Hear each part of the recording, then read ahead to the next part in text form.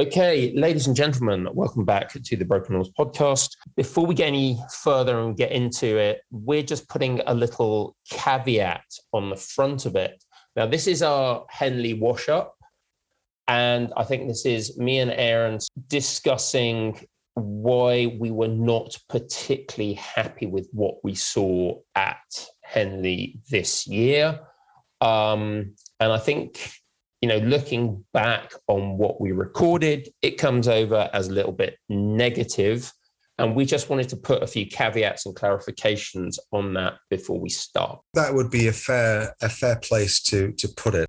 Loon and I, we watched Henley and we recorded this immediately afterwards. And usually we didn't have the cooling off period that maybe let us look back and filter out some of the things that we've said. And the first thing that we need to say is that what you're about to listen to shouldn't be taken as a dig at the athletes. It shouldn't be taken as a dig at the clubs involved, and it certainly shouldn't be taken as a dig at Henley Royal Regatta and its committee, who, let's be quite frank, have moved mountains to get the regatta on after what has been an absolutely horrific 16 to 18 months. It's impacted the sport very terribly, and again, we will say that when we recorded this, emotions were running quite high, and that's because both for myself and you, Aaron, I believe that Henley Royal Regatta was an enormously important kind of pinnacle in our lives for a while. It was the shining city on the hill,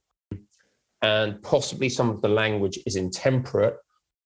I will stand by the point that we look at issues that are fundamental to the sport of rowing in this country, fundamental to the way that club rowing is organised in this country, and do need to be spoken about and do need to be addressed. And we can't just do that by saying, oh, well done, what a jolly splendid regatta this was. And I believe that people have done that. And I believe that, as you said, Aaron, mountains have been moved to make this regatta happen and hopefully be the start of the bounce back of club rowing in this country. So let's look at what we mean about the idea of the shining city on the hill, and let's look at what Henley Regatta means to rowing in this country. Now, in this podcast, we talk about the results at Henley this year, and we talk about why historically the funneling of talent and prestige in British rowing's pyramid is directed towards a space of water between Leander Club and Caversham, and why Henley Royal Regatta has the status that it has, not necessarily as a social event, although we completely recognize that, and at times we've both thoroughly enjoyed that side of it, but why it has the status as the pinnacle of club rowing. Now, when I was rowing at Agecroft, the simple reality was that I wasn't another Redgrave in hiding. I wasn't ever going to be an Olympian, a world champion. I wasn't ever going to do anything like that. I was a decent club rower. And the thing is that 99% of us in this country fill that category. We are decent club rowers. We enjoy the sport. We enjoy the camaraderie that it can evoke. We enjoy the training, the time on the water, that sweet feeling when everything lines up and the crew starts to blend and the boat starts to move. We enjoy the competition. We enjoy the crack. And within that context, Henley Royal Regatta is the pinnacle of the sport for people like me. It is, as Lewin said, the shining city on the hill. It is where, if we are lucky and we work hard and we fall in with a good bunch of people and we blend a good crew and we put together a good season or 2 good seasons or 3 good seasons, we can find ourselves on the start line of the world's most prestigious regatta. And with a bit of luck, and many oarsmen that I've rowed with have done this, we will be cannon fodder on that first Wednesday. But through time and application, we might start going through the rounds and we might start doing something at Henley.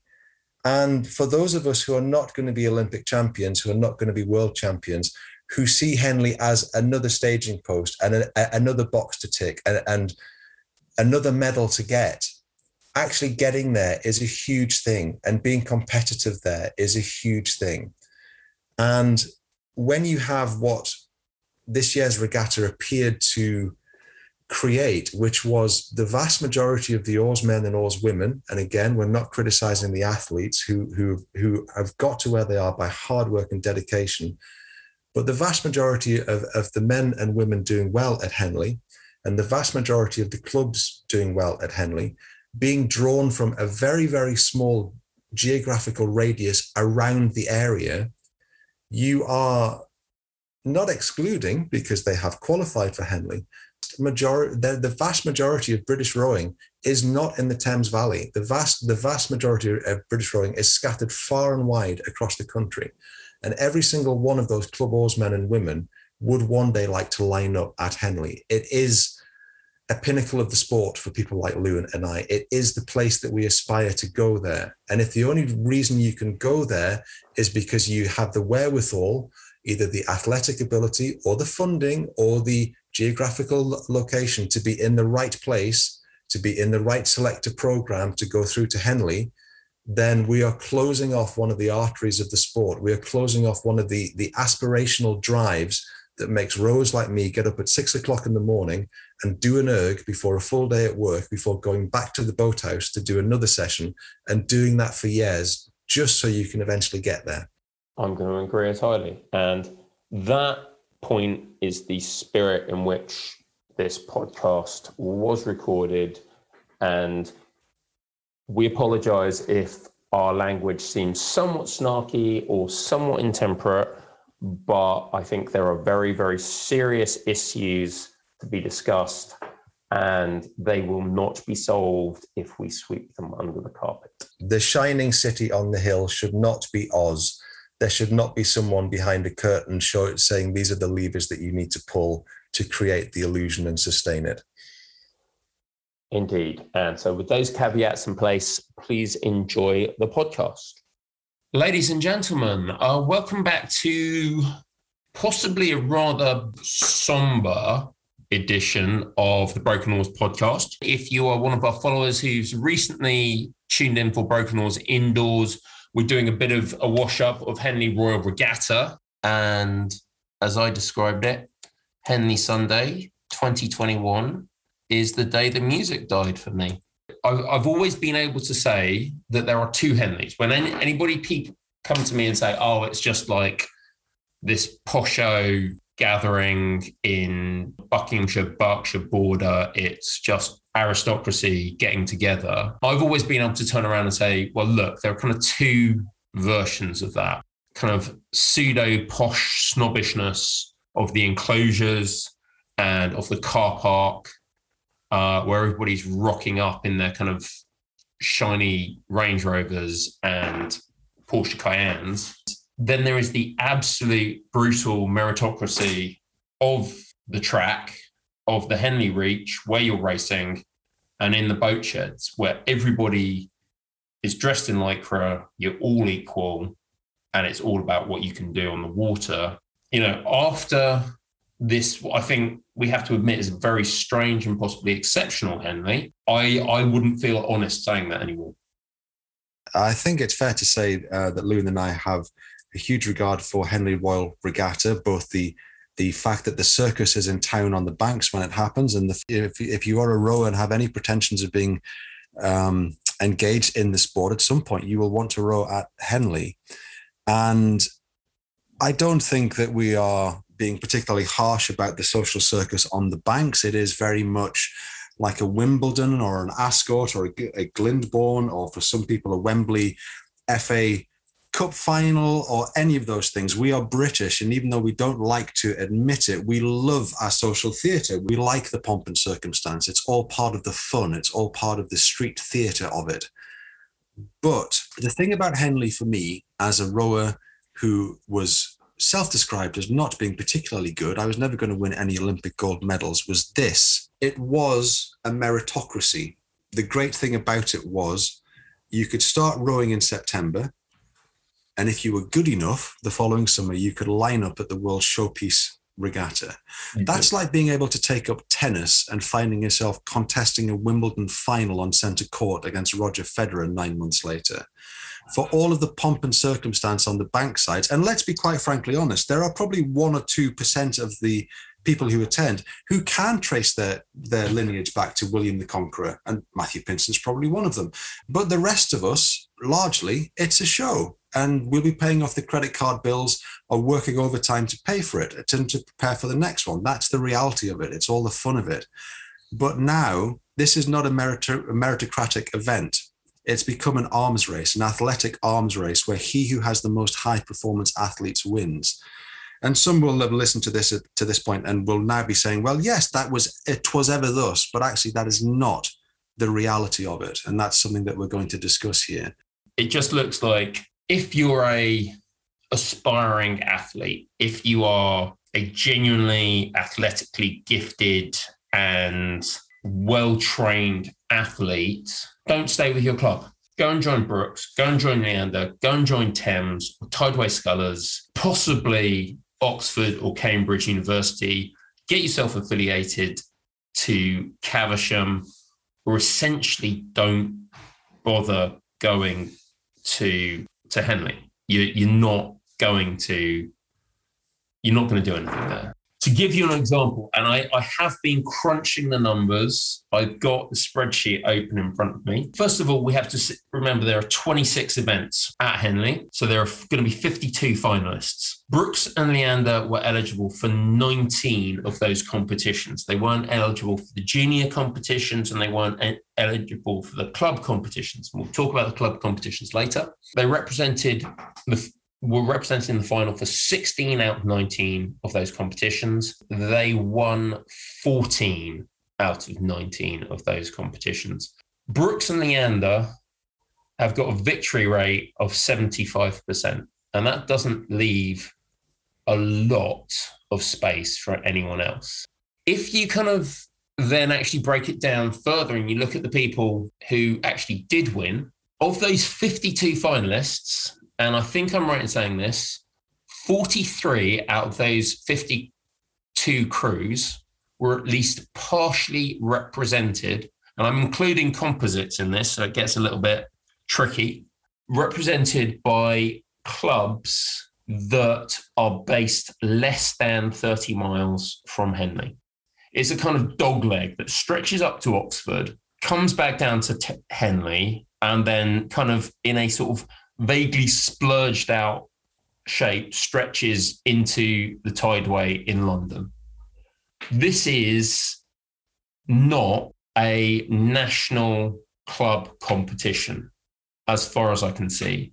Like a Runcorn or a Northwich, but just with more bells and whistles and more media coverage. For which I would give them enormous credit. Yes, anybody can go to Northwich. You can fly in from Seattle, send your boat over on the ship, and you can absolutely mog everyone at Runcorn Head if you want. The thing is that people don't want. And the reason that everybody wants to go and compete at Henley is because the idea is it's genuinely the pinnacle of British rowing, except it's not really. It's a place where maybe 7 clubs turn up to compete, and kind of, okay, maybe we'll go as far as 10. We'll throw Molesey in there, but again, they're all from this, immensely local region. And it feels as though, we've said that British rowing needs to get out of the Thames. We said it needs to stretch around the country. And I just feel this rather strange year, this very dry year in terms of overseas crews coming in, has revealed what British club rowing is, which is something of a monopolistic stitch-up. People listening to this will be going, yes, but we qualified, or they qualified, or this reason or that reason. And we completely get that. And we're going to get into the historical reasons why there's such a focus on this stretch of water. Where does that leave British club rowing? Are we just some kind of auxiliary to the mighty powerhouse that is the Thames region? Do the 200 clubs a year from overseas disguise a lack of serious competition domestically?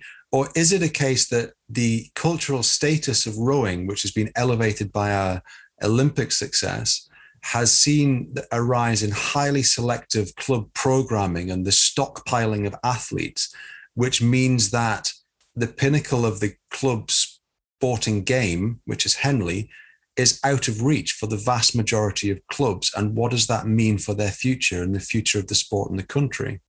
One thing I don't want to do is suggest I am disparaging the athletes, because I'm not. They're better than me. They're better than I was on my best day. At the same time, it's a little bit difficult not to get the feeling that, again, there is a monopoly going on. There is a monopoly on talent. And in the long term, if the whole thing about Henley is you go there just to be Wednesday, maybe Thursday cannon fodder, and you don't really have a chance, why are we bothering? Let's go somewhere else. And that is going to be the real end result of this. If you can't go along feeling like we've trained all year for this, we've done our ergos, we've done our 6 a.m. Saturday morning sessions, we've done our Sunday evening sessions when we should have been with our girlfriends or our boyfriends, and all that's going to happen is we're going to go along and we're going to get blown out of the water by a bunch of 21-year-olds who've come back from Cal State. In the end, people are going to start to ask, why are we bothering? Is there not somewhere else we can go? And at the final end result of that, someone's going to make somewhere else that they can go. And Henley is going to be greatly reduced. Well, it's going to go back to what it was historically, which was the mafia talk about their business as being our thing. It's going to become the our thing again that it was. There was a moment where it started to feel inclusive. And let's be quite frankly honest, Agecroft ran up against the very harsh realities of rowing at Henley back when I joined. But I think we made something like 5 or 6 semis in a row and a final. And on pretty much all of them, Agecroft got beaten by Leander. This was a crew with people like John Beresford, who had a 604 erg score back in the days when a 604 erg score for a club oarsman was a serious accomplishment. It wasn't, here's our start athlete with his 558 at the age of 18. He was a solicitor. He worked in the law. He had a burgeoning career. He had to combine 50 and 60-hour weeks with 20-odd hours of training a week. You had rowers like Mark Parsons, who is an Agecroft legend, pulling himself unconscious just to make the Henley boat. You had Ben Davison, Knuckles in there. You had James Benson, whose job was so demanding that he would go down to the boathouse and do ergs at 10 o'clock at night just to make the Henley boat. And they were routinely coming up against essentially professional full-time athletes in the semis of the Thames, a club event, and getting beaten, unsurprisingly, by professional full-time athletes. And there were times when it was very close, but they still got beaten by them. And the difference was these guys were working full-time jobs and training at the same time and putting into their club and being genuine club men. They rowed because they loved rowing. They wanted to be successful. They were Agecroft stalwarts, but they weren't being subsidized or helped to do 3 sessions a day, 52 weeks of the year. And that's the difference. You put a question in the notes, Lou, does Oxford Brookes respect or care about Henley? I would say that they certainly care about it because their success at Henley will allow them to sell their program to the next aspiring generation of rowers. But do they actually respect the competition? When I look at Leander, I mean, as you have written tonight, Leander was almost set up to do well at the Henley Royal Academy. It's part of their mission statement. I think, they care and they respect about it. But Oxford Brookes, do they respect Henley? Or is it to them just a pot hunt? But I certainly would say that Brooks's preordained behaviour in the Island race suggests that they don't really respect it. The comments after that, the notable one, well, it wouldn't really be Henley if Brooks weren't trying to bend the rules, that also suggests something else. And if like the most successful exponent at your event doesn't really hold that event in the same regard as the rest of us plebs who you're trying to persuade to come and spend their hard-earned cash as entry fees, that's a real problem. One of the problems with commenting upon stuff that's on the internet is that it can change.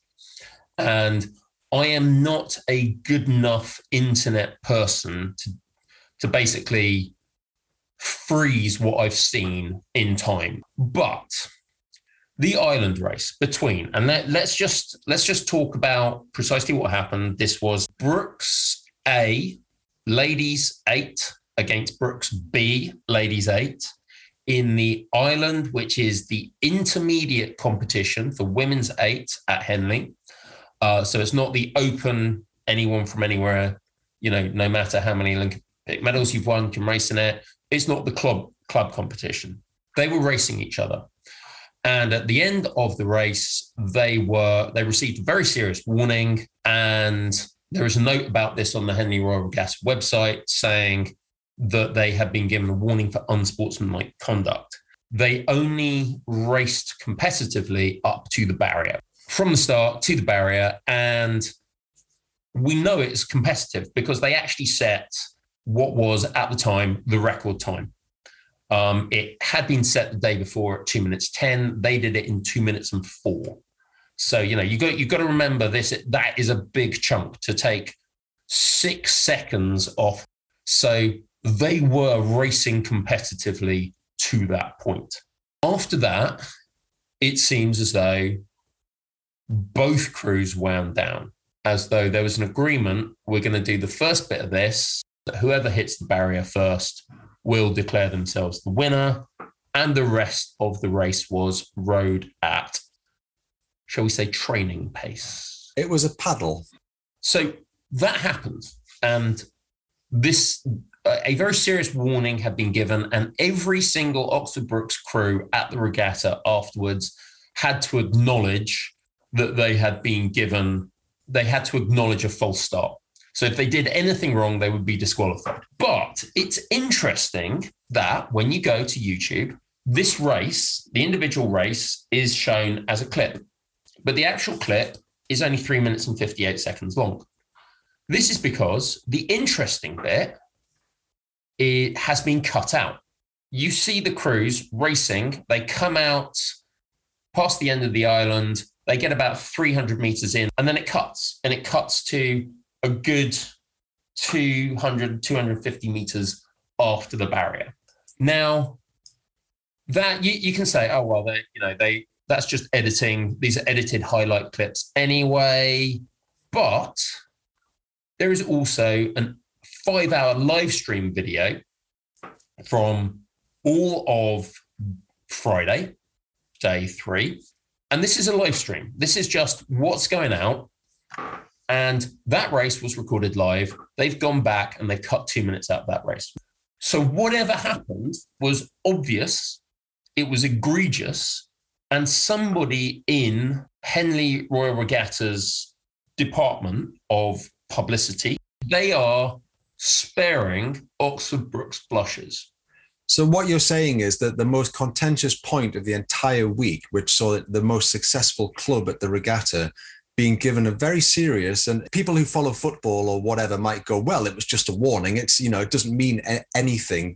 That is the equivalent of God coming down from the mountain to Jehovah and going, don't fucking do that again. So don't let the language fool you. That was a serious transgression. And what's happened is that the most contentious bit of the whole regatta has been removed.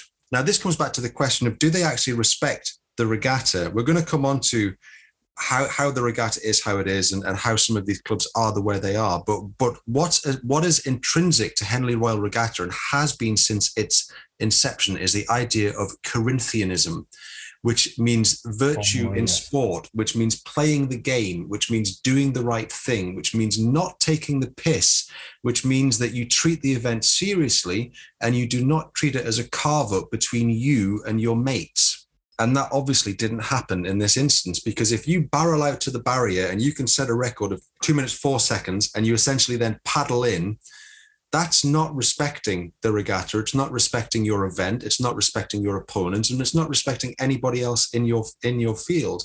And can I also say one thing? This is something that British Rowing, the organisation, is really starting to push on, which is they have an integrity unit and they are publishing integrity guidelines.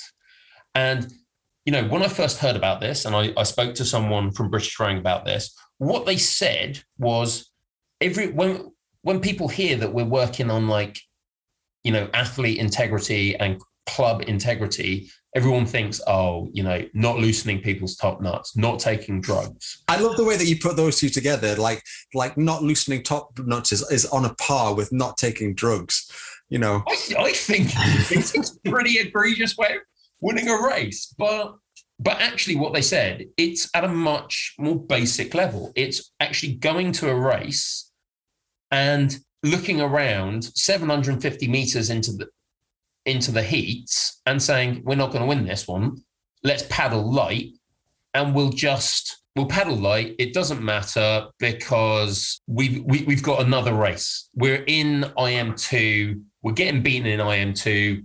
Let's see what we can do in IM3, but we don't want to kill our legs. It's also not the same thing as, and this happened in the regatta, someone racing hard has gone off. They've put 5 or 6 lengths into their opposition, and they go from 36 to 28, and they hold 28 for the rest of the course. This does happen, but they are still racing, and the person that they are racing is still racing. They haven't wound down to paddle it in together. I'm going to name names on that one. I'm going to say that was Oxbrooks and the Visitors versus London Rowing Club, Edinburgh Composite, who were widely regarded as a hell of a crew.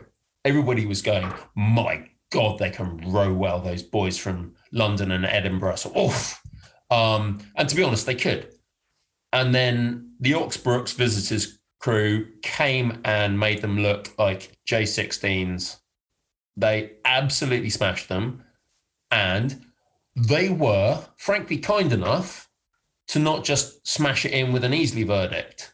They did wind down. I think there is a 2/3 of a length verdict against London Edinburgh. But London Edinburgh were going for it for the whole race. They didn't give up. They didn't quit. Because they couldn't see the puddles anymore. And they certainly didn't say the other crew, whether it was on the start line, whether it was waiting for the start line, let's just smash it out to the barrier and whoever wins that, because we're not really feeling it today. And we, you know, whoever gets through, let's just save our legs. That's unacceptable. You know, if it wasn't Oxford Brooks, fair enough. It would still be egregious. But it was Oxford Brooks, and for some reason, Henley Royal Regatta's media department has gone out of their way to spare their blushes. To a certain extent, most sporting governing bodies and most sporting events are in some ways in hoc to their biggest stars. But this stinks. I'm sorry that if you're prepared to, like, you're not bending the rules for them. You're literally prepared to just edit your media feed to spare their blushes. So it's not obvious. So everyone can't go back there and say, oh, look at what they did. It was really obvious. It wasn't even good cheating. It's still possible to find Agecroft deciding that they're going to board London within the first 200 meters. So that's the thing. That was the next point. That is absolutely the next point. We can't say that they've gone out there and they've just said anytime there was a disqualification, anytime there was something a little bit sketchy or off, they've edited it, which I can understand. You can say, oh no, we are only showing the best of the regatta. On the day 2 live stream, you can find Agecroft being disqualified. You can find the umpire sternly waving his red flag at them, and you can watch our good friend Sean Sezekli looking like he wants to kill someone as they had to paddle back down the track into the boat sheds. They haven't spared Agecroft's blushes, but they've done it for Oxford Brookes. That's bullshit. And, again, as we said, this is where all our memberships are revoked. This is where they're going to set up snipers on Remenham Hill when we come down to Henley next year to take us out. I get it. But at the same time, that's what podcasts like this are for. The thing is, the whole point about Henley is it's the pinnacle of the club sport. It's founded on the traditions of amateurism and Corinthianism, respecting yourself, respecting your opponent, respecting the event, and respecting the organization that's put the event on. And none of those things were present in that particular instance. But could some of those places, in the elite events, I mean, fair play to the Irish lads. They went for it and they obviously wanted to win. And rowing with your thumbs not on the end of your oars is really hard. You swallow a lot of river water. I found that out. So fair play to them. But there were a lot of known faces who looked like they were having a crack at it. And surely there are club athletes of a good standard who would have given a damn about, I'm at Henley, I'm going for this. Yeah, for whom it would have, this would have been the highlight of their entire rowing career, as opposed to, people who've raced in a couple of Olympic finals. I mean, certainly the people who we're talking about have said, oh my God, I just realized how much I was missing, how incredible the whole business of rowing down Henley is, which, okay, we should actually then say, that is what Henley is. Yeah. It matters to people. And it should matter to people. I'm just kind of saying that if you'd let in a couple of guys from pick a half-decent club, who otherwise would never even think about putting an entry into, Itchen Imperial or one of these clubs out there who could probably put together two really decent scullers at a club level, do that. But they didn't really. There was no one from Vesta, there was no one from Putney Town or anything like that. And again, it just feels like there was a bit of jobs for the boys, maybe, or coming out a bit of a laugh. I'm interpreting a lot there, and maybe I'm being completely unfair, but again, it didn't feel right. It didn't feel great. I'm sure that the athletes would say that, of course, they respected the competition and, of course, they tried their best. They just weren't necessarily good enough on the day. But it is signal and significant that a lot of the athletes that came from this radius that you've described at the start, who would have equally tried just as hard and would have given just as much of a damn, even though they would have probably ended up being beaten just the same. But it is the catchment area, and it is the pool that Henley is currently being drawn from in terms of its representation that is an interesting question. I mean, Leander in the Wargrave, I've already mentioned Leander competing in club events back in the day of the Thames, when they are technically a club, but are they really a club like the sort of club that most people row at? Really? Well, no, I don't think they are. I think there is a certain demographic reality we have to say if we're creating a high level women's Club 8 competition, which there are relatively few clubs in this country who can put a high level women's 8 together. I've looked at the numbers, and the numbers are available. You can get them on the Active Live survey. The number of women in rowing has dropped faster than the number of men in rowing since 2016. Yep. And the number of men in rowing has dropped precipitously since 2016. And that might be what we're looking at here. That this whole process, everything we're complaining about, might be literally the river drying up and we're seeing the wrecks on the bottom. And the reason the river is drying up is because half as many people are rowing this year as were rowing in 2016. We're losing people from the sport, and we're not actually going to get them back if we make our flag piece event exclusive. The thing that kind of comes from that, and one of the reasons why we are recording this episode and essentially preparing ourselves to be cast into the outer darkness of British rowing from whence there is no return, and to being scorned in the street, spat on in passing, if we ever happen to be anywhere between Marshlock and Hambledon, is because we've noticed the comments from other rowers and rowing types on our Twitter feed, and it's obviously a thing because people are debating it. And with the comments that have come back have been things like, well, that's the reality of the regatta. It's only because your club didn't win. If someone else had done it, would you be saying, had won all of these events, would you be saying the same thing? And it's like, well, actually, Agecroft winning the Brit was a significant event in the life of the club. It took those athletes a decade of work to win the Brit. Yes, they would have won the Thames a lot sooner if they hadn't been essentially coming up against professional athletes in the semis and the final, but it was a long-term project, and that made it significant. Winning at Henley shouldn't be an everyday commonplace occurrence unless you are an Olympic champion, unless winning is what you are paid to do. It should be something, not, oh, well, it's Henley again, we'll rock up, we'll win 10 of the whatever, 12 that were entered for. That's fine, we'll just put it on the pot list. And one of the comments that keeps coming back is, this was all within the rules, this all happened within the rules, they were successful within the rules. And I think that there is always a gap between reality and the legislation that deals with reality. So when legislation and law is passed, it's always about 10 years out of date, because things happen in the real world that move on, and people move on, and institutions move on, and it takes time for things to catch up. So yes, did everything happen within the rules?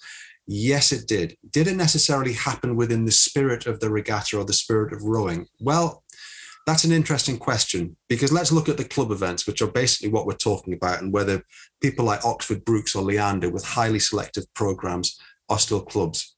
Well, yes, of course they're still clubs. Of course they're clubs.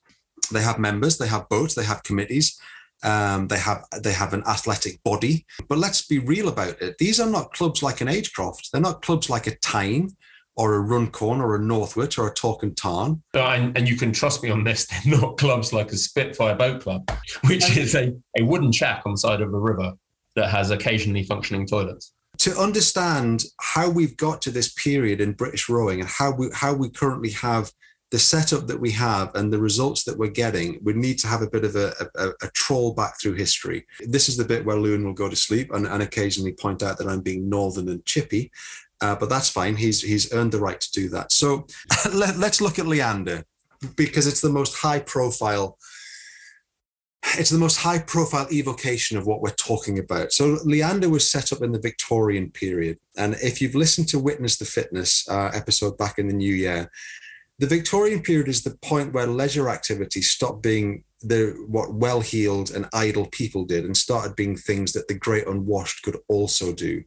This growth of sports, which is previously, if you go back into the medieval period, sports were training for war. It's what the aristocracy did while peasants were busy scratching a living from the landscape. But these things were now available for all. But the problem was, and the problem still is to an extent, that Britain is now a class-based society. And some people in the upper and ruling classes didn't like the idea of the plebs not only doing the things that they did, but also being better at them than that. So you get ridiculous inventions. For example, you get the idea of the Corinthian amateur, the person who plays the game for the love of it. And that's wonderful. That's a noble ideal, and it's one we've just been talking about. But the reality of it was they invented that concept because they were no longer good enough to compete with people who actually did have to do it for money, or they would starve. So you get the idea of the invention of gentlemen and players in cricket And the players are the ones who grind out the runs and who do all of the hard yards in the bowling. And the gentlemen amateurs are the ones who keep alive the spirit of the game with their flashing late cuts and their, voluminous mustaches. But it was an absolute sophistry, because the gentlemen were always paid more than the players, even though one of the qualifying criteria for being a gentleman was the fact that you didn't need to play the game for money. W.G. Grace made more money from cricket as a gentleman amateur than practically anybody else that you want to put together. You get realities like in boxing, they had to invent the Marquis of Queensberry rule so that gentlemen who still wanted to box didn't actually get their faces rearranged by bruisers like Tom Cribb and Jem Belcher, people who actually had to fight or they would starve. And you get gentlemen of the turf, people who like horseflesh, realizing that actually they can't do jump races against a jockey who was raised in some black country shithole on water and coal and is so malnourished that even though they're 38, they look like a 6-year-old child. So they invent things like steeplechasing. Okay, right. Hang on. What's the difference between steeplechasing and what you just mentioned? I don't really do horses. Okay, well, steeplechasing is point to point across open country. So it used to be you would race from this steeple that you could see to that steeple in the other shire that you could see. Okay. Things like Ascot and the Derby and all of that kind of stuff were flat racing, where it's basically a charge around a particular distance, or jump racing, where it's a charge around a particular distance, like the Grand National with jumps thrown in. And if you are a gentleman who's been fed on, steak since they were weaned off their wet nurse, you're going to be naturally heavier than somebody who had to make do with one loaf of bread a year. You invent things. Cox, in other words. Yeah, Cox is in other words. So you start inventing things that only you can do, and you start making rules about who can do what and who can do where. And this leads back into what we're going to call the invention of rowing in Britain. Now, we've talked before, Loon and I, there's a famous aphorism, which is that rowing is something that the French send their condemned men to do, and it's something that the well-educated in England send their sons to do at school. And what you have is, you have a professional waterman class in Britain that goes back. You have things like Doggett's Coat and Badge. You have things like Henry VIII used to make watermen race for the right to row the royal barge, and it was a highly prestigious gig. You had people who were on the water all day, ferrying passengers about. The Thames was the great artery of London, but it took gentlemen to invent rowing as we know it, to appropriate it as a metaphor for Thomas Arnold's muscular Christianity, where the individual, it just ticked all of the boxes. Going backwards down a river in a boat was what Arnold wanted the ruling classes to become, where the individual becomes part of the collective, where everyone is working in service for everybody else towards a greater goal, towards the ideas of clean and healthy and outdoor living. And with that invention comes the invention of the rowing club, the Leanders of this world, the Westminsters of this world, the St. Paul's schools of this world, the Eatons of this world.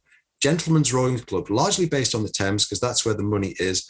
And this includes Leander, which was from the very outset set up to be exclusive. Its first membership only had 16 gentlemen, and you had to be able to prove that you were a gentleman. Having a gold ring and being able to talk French was not necessarily a qualification. And at the same time, you have Henley being set up as a gentleman's regatta.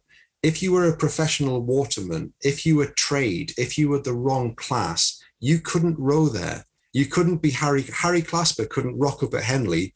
And the reason he couldn't rock up at Henley was a class thing, but the real reason was he would have beaten everybody, because he did it for money. He didn't do it for fun. Now this is also important. Who exactly is Harry Clasper? What was he good at? What was he famous for? And just like that, a lifelong friendship ends. Jesus wept, possibly because he was on a cross with nails in his hands. I don't know. We'd have to ask him. Let's get him on the podcast. Harry Clasper was a Geordie waterman, a professional waterman who invented the modern rowing shell, who invented the outboard rigger, and who invented the sliding seat. And he used to race for money, largely between the Tyne Bridge, the old Tyne Bridge, and Scotswood Bridge, against anybody who would bet against him. And he won a lot of money doing it. He was a very famous waterman, but he was northern, so there's one tick against him. He was a professional, so there's another tick against him. And he was lower class, so there is basically three strikes and he's out. So you couldn't have a professional from the Thames rocking up I mean, races between professional watermen and the upper classes did happen, but largely the upper classes tended to get hammered then. So you might go, well, what's this got to do with Leander as it currently is, Aaron? This is ridiculous. We are all equal in this country. We live in a meritocracy.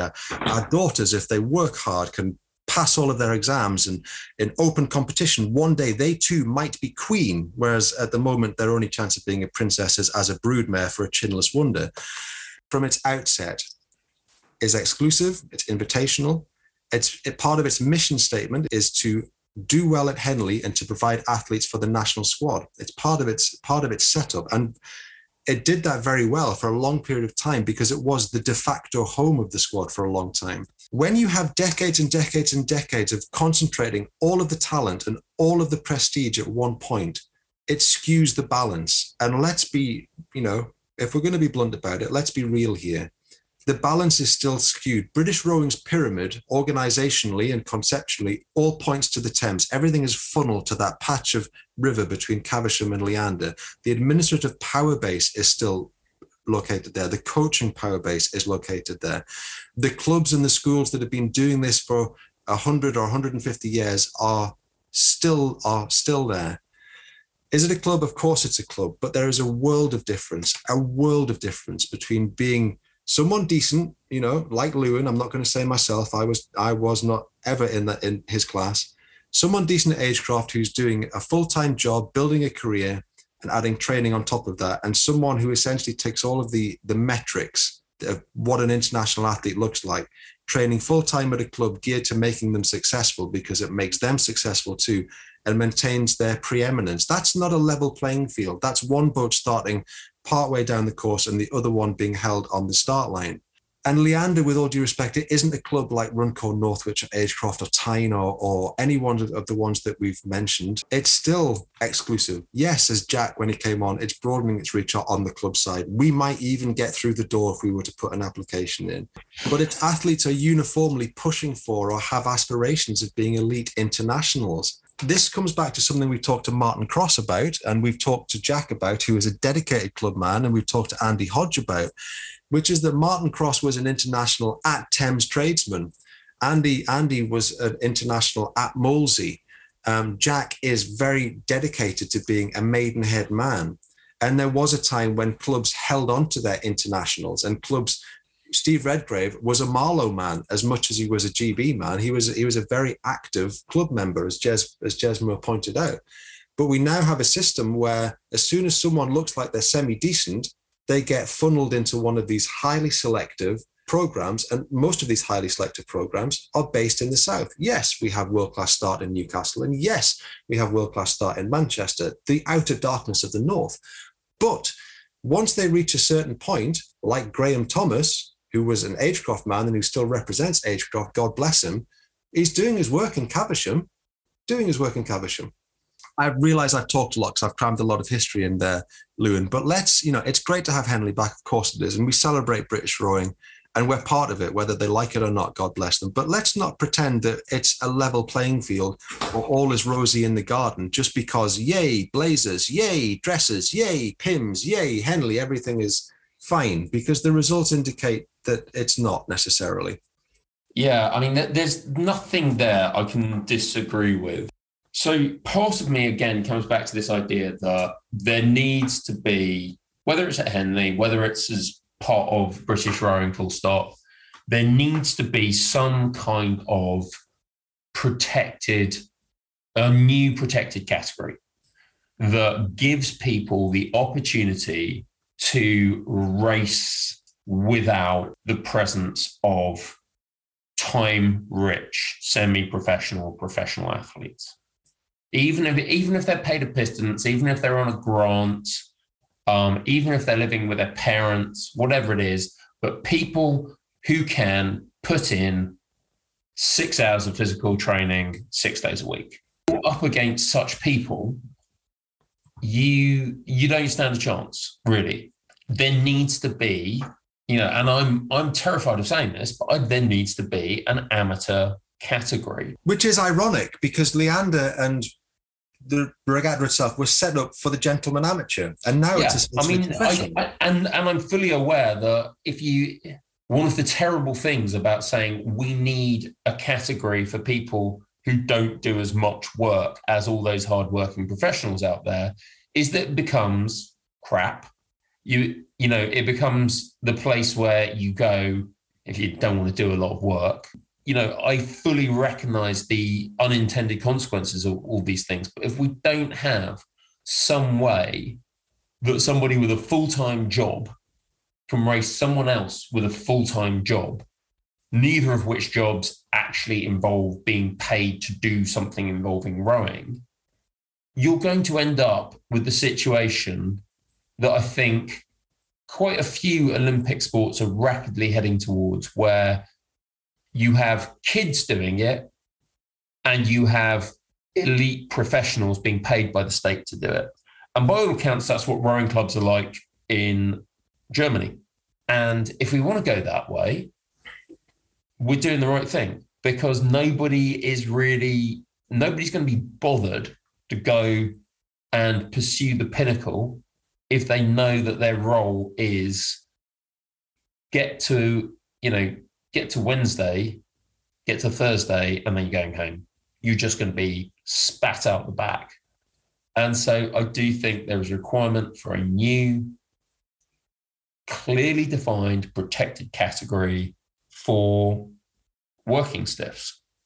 And the pushback will be, yes, it's within the rules. It's just because they're successful and you're not, and all of the rest of it. But it's incredibly short-sighted, because the growth in rowing in this country was fueled by the success of its elite athletes, making it an attractive sport, a safe sport for children to get into, for adults to get into, a sport for all. But when you actually have this thing where actually you can only be good at it in certain places, and if you row somewhere else and you go to a regatta like Henley against these people, you're going to get absolutely mullered. Eventually, at some point, if all of the focus is just on a few clubs and a few clubs doing well, as we've already seen, the participation numbers are dropping off. So if you want it to become our thing again, if you want it to become this Victorian thing that's ours and ours alone, and no, you can't have it because you're not the right person for this, or you're not. And by that, I don't mean in a class sense necessarily, but I just mean in a physical sporting sense, able to, if you want to row at university and you don't have these scores, don't apply to Oxford Brookes. Well, here's the reality. I can't count the amount of rowers that Agecroft got from Manchester Uni or from the Met or from Salford who did nothing at university on a rowing level, who achieved nothing, but went on to become club stalwarts, who went on to run squads, who went on to get to places like Henley and Women's Henley, who went on to win Jacksons and all of those kind of things, because they needed a longer time in the sport to develop into the rowers that they were going to be. It's incredibly short-sighted to cut off the talent pool like this. And the thing is, these clubs, the Oxford Brookses, the Leanders, they're not going to give up. They're going to push back against these ideas, because they benefit from these arrangements. Henley benefits from these arrangements. They're selling points. Come here and train to do this. Come to our club and you will be able to do this. But unless we have a change in the way that we view and administer and let people into the sport here, it is going to go back to being what it was, which is the preserve of the few who are exposed to it, who can afford to do it, and who have the opportunity to do it. In other words, an exclusive sport for well-educated, moneyed, and largely Thames-based people and clubs. Sport that is dominated by time-rich, elongated aerobic monsters.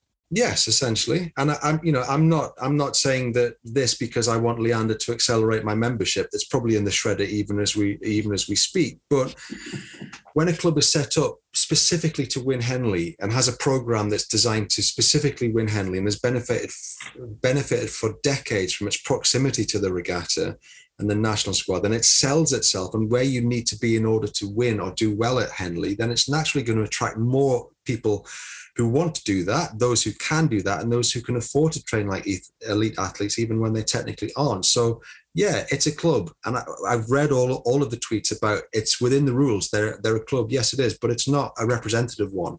It represents itself. I'm not sure it's unique anymore. I think Oxford Brookes is very, very similar. But there you go. But I mean, let's be honest, this isn't some snappy provincial rant about Henley because, they haven't let us in yet. The dress codes, yes, they are ridiculous. Of course they are ridiculous, but it's a deliberate ridiculous. It's to give the event a certain look. Otherwise, you look like, you get men turning up looking like they've been poured into the suit that they use for court appearances, and ladies rocking up looking like they've just finished a hard night on a street corner. And yes, I have been to Ladies' Day at Ascot. That's fine. We dress up because the circus is in town.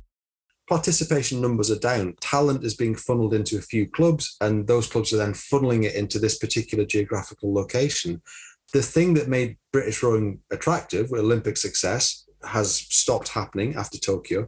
And there's a real danger that if Henley turns into a procession for a handful of clubs, it will become an us and them thing again. And that would be a tragedy for the sport as a whole.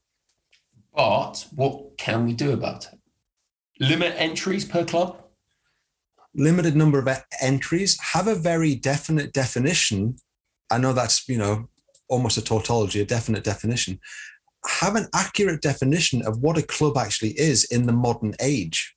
Yeah. What is a rowing club? What is a high performance centre? What's a rowing club? What's a high performance centre? What is a start? Because let's be honest, it's a matter of time before essentially a start crew wins something significant. And then everyone who rocks up at Remenham is going to start writing angry letters to the committee. Flags of convenience. The amount of people who magically appeared in a boat in time for Henley. Yeah, we get it. People get parachuted in.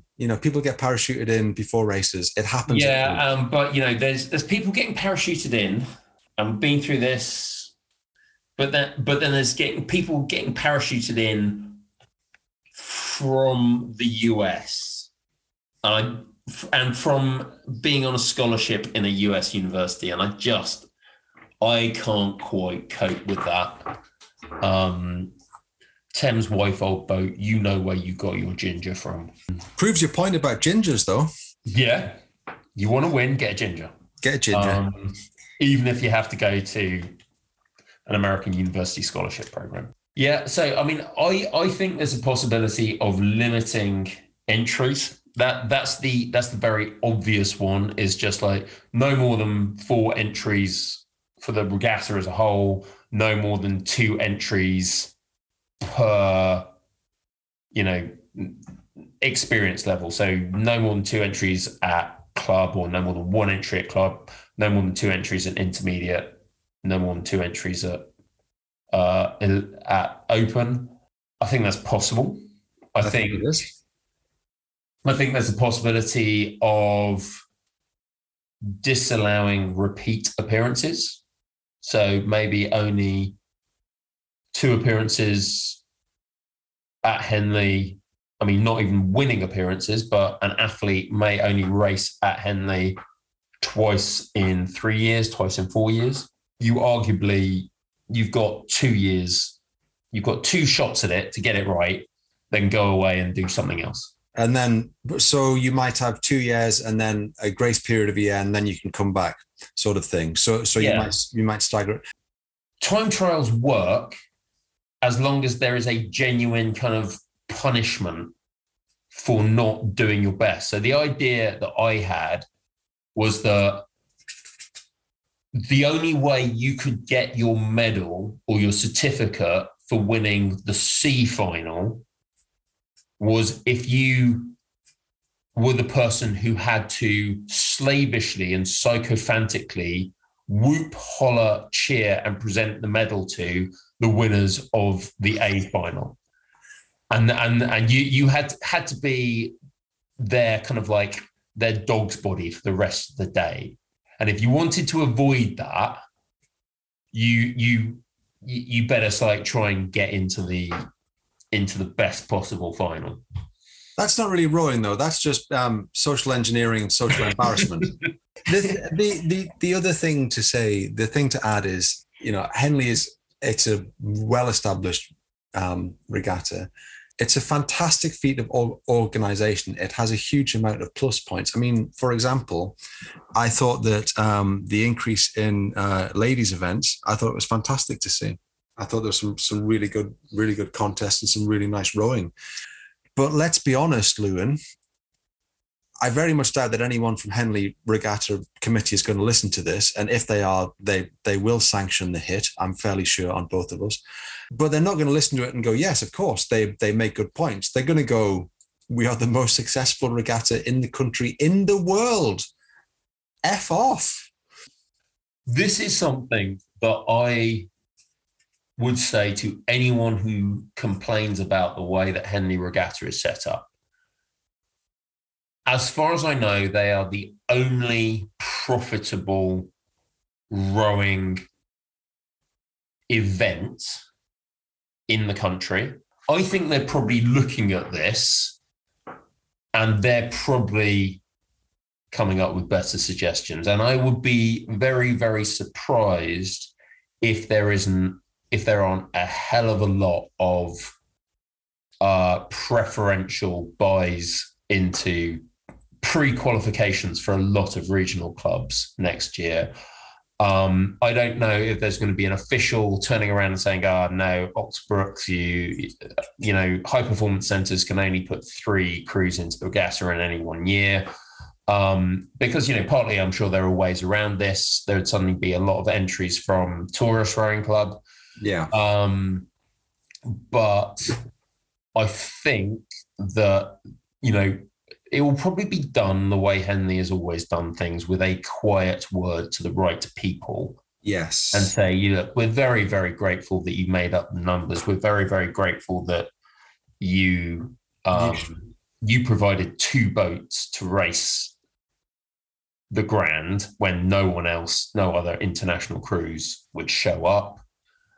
Maybe that's why you know, Henley's YouTube channel are saving Oxford Brookes' splashes. Maybe Oxford Brookes have done the regatta race solid by putting 12 crews into race. Maybe it's just that Henley Royal Regatta know what they're doing, and next year will be very difficult, and they've dealt with thin years before. I think that there is something in the fact it's a post-pandemic, post-COVID, even though we're still amongst COVID. Yeah. The other point, I think you are right. They will be looking at it, and they will be looking at the preponderance. I would note that it took them a long time to get round to telling Leander that actually you shouldn't really be in the Thames. But however, when they did it, my understanding is that it was polite, but it was very, very firm about it. These are clever people. These are people who are at the top of their game in their professions, and who are, as Tez pointed out when he came on, people get involved with Henley Royal Regatta. People are stewards of Henley because they love the regatta and they love the racing. The social thing is a huge thing. Of course it is. And you know, they've stopped it turning into a tarts day out, which is what Ladies' Day at Ascot has become. And more power to them. But their eyes are always on the rowing. And maybe they evolve slightly slower than, you know, rabid revolutionaries like ourselves might wish, but they keep the regatta chugging along, which is essentially their job. But it just seemed a little bit this year like, okay, this is interesting. Yeah, whereas, it seemed less than Corinthian this year. Let's just it seemed less than Corinthian. I think that's a good place to maybe leave it. It seemed less than Corinthian, and I'm sure they'll address that. And on that note, ladies and gentlemen, I believe it's time for Bowside to hold. Stroke side under. It's good. Let's take it from there.